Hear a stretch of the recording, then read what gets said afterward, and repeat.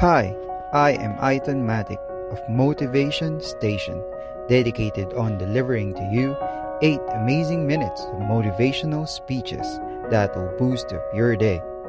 For today's episode, we have Sam Harris with a speech about most of what people care about can be thought of as skill. Sit back, relax, and enjoy the show.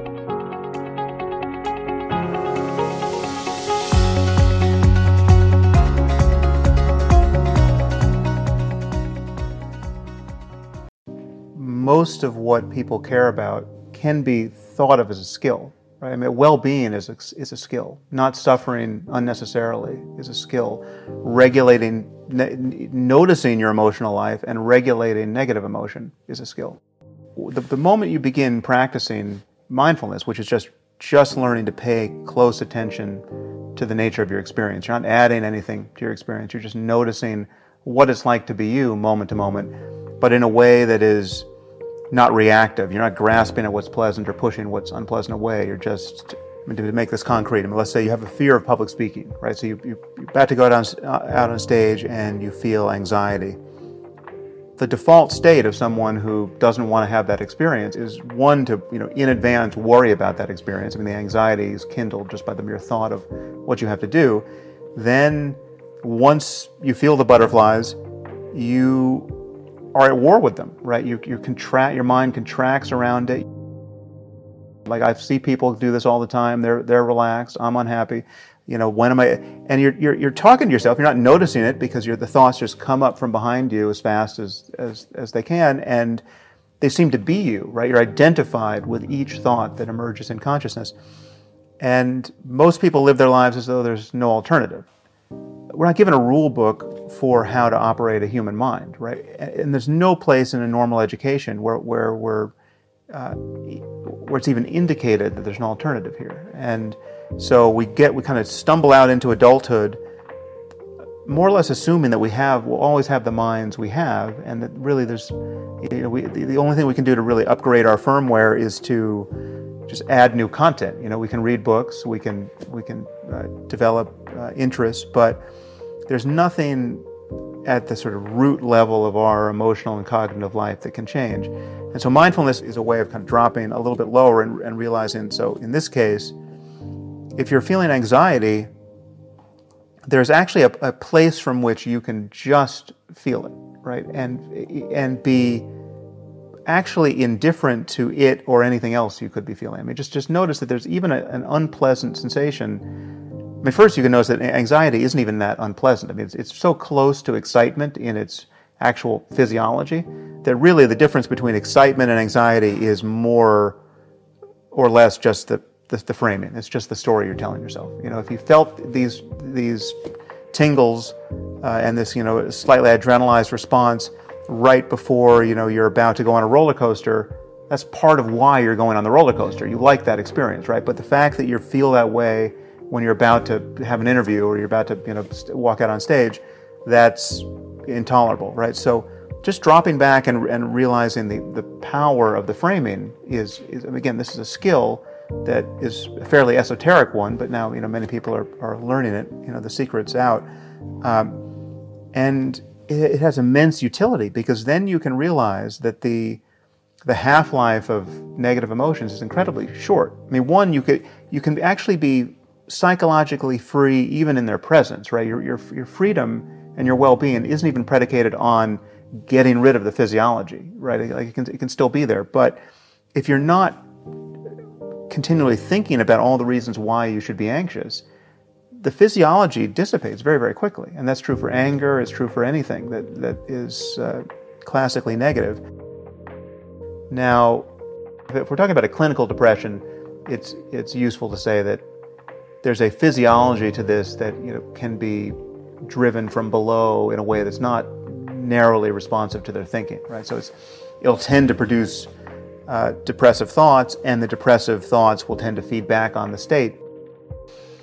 And everything else that is good to do that people sort of lose their commitment to doing at the worst possible time should be done. You have to sort of get behind yourself and push. to exercise and to socialize and to do things that you may not want to do, because those are good for you and help can break you out of it. But the normal range of psychological suffering, not clinical depression, but just feeling like life sucks and you're a failure and there's nothing, it's like you're stuck. That is a story of telling yourself a story. You're thinking, and you can either become more and more mindful of that and interrupt that more and more, and it should be you can reframe this continually and tell yourself a better story. You can actually just engineer, you can change the code that you're running moment to moment.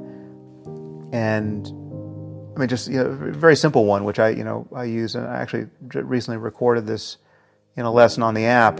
Just gratitude, just thinking.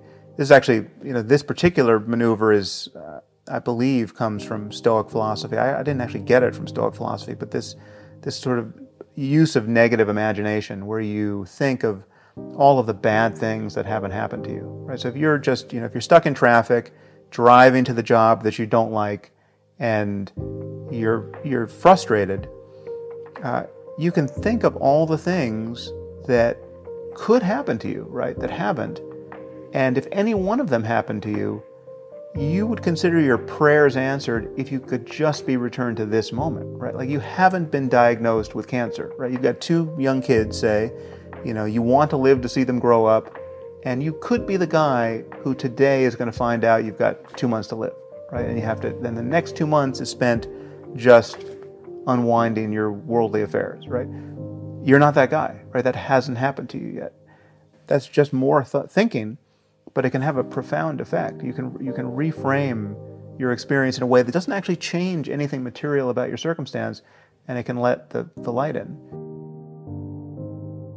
The generic situation we want to find ourselves in more and more is to effortlessly cooperate with creative and happy strangers, right? I mean, there's 7 billion of us. We need institutions and laws and norms and ways of thinking that take the friction out of pleasurable and non-paranoid interaction with strangers. I mean, it's not just about having 5 or so close friends who have your back, right? I mean, clearly we're all on the same team on some basic level, and if we can't figure out how to build a civilization where everyone thrives to some degree, we'll have the world we currently have until it becomes unsustainable. And because we're in a situation now where I think it's reasonable to worry that our default state of partisanship and tribalism and rational fear of the incompatible aims of other groups and other people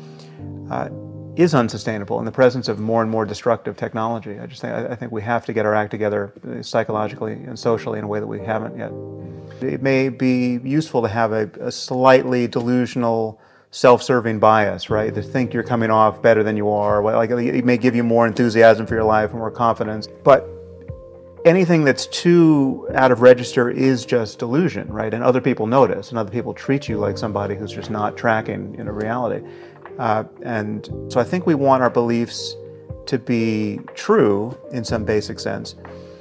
And therefore, we want to be open to new evidence and better arguments perpetually, right? Because if you close yourself off, if you say, well, listen, I'm done thinking about reality, and I know what's true, then again, when more data comes in, when something surprising, when one of your intuitions proves to be faulty, if you can't error correct, again, you're just going to fall out of alignment with what's going on in the world and what other people think is true as well. So really the only mechanism we have to do that is human conversation. Right? We have to be open to having other people point out errors in our thinking, and in the conversation we have with ourselves, we have to do likewise. Thank you for tuning in. If you're looking for the video, see the link at the show notes. If you like more of the show, you can subscribe to my channel for your daily boost of motivation. So that's all for today.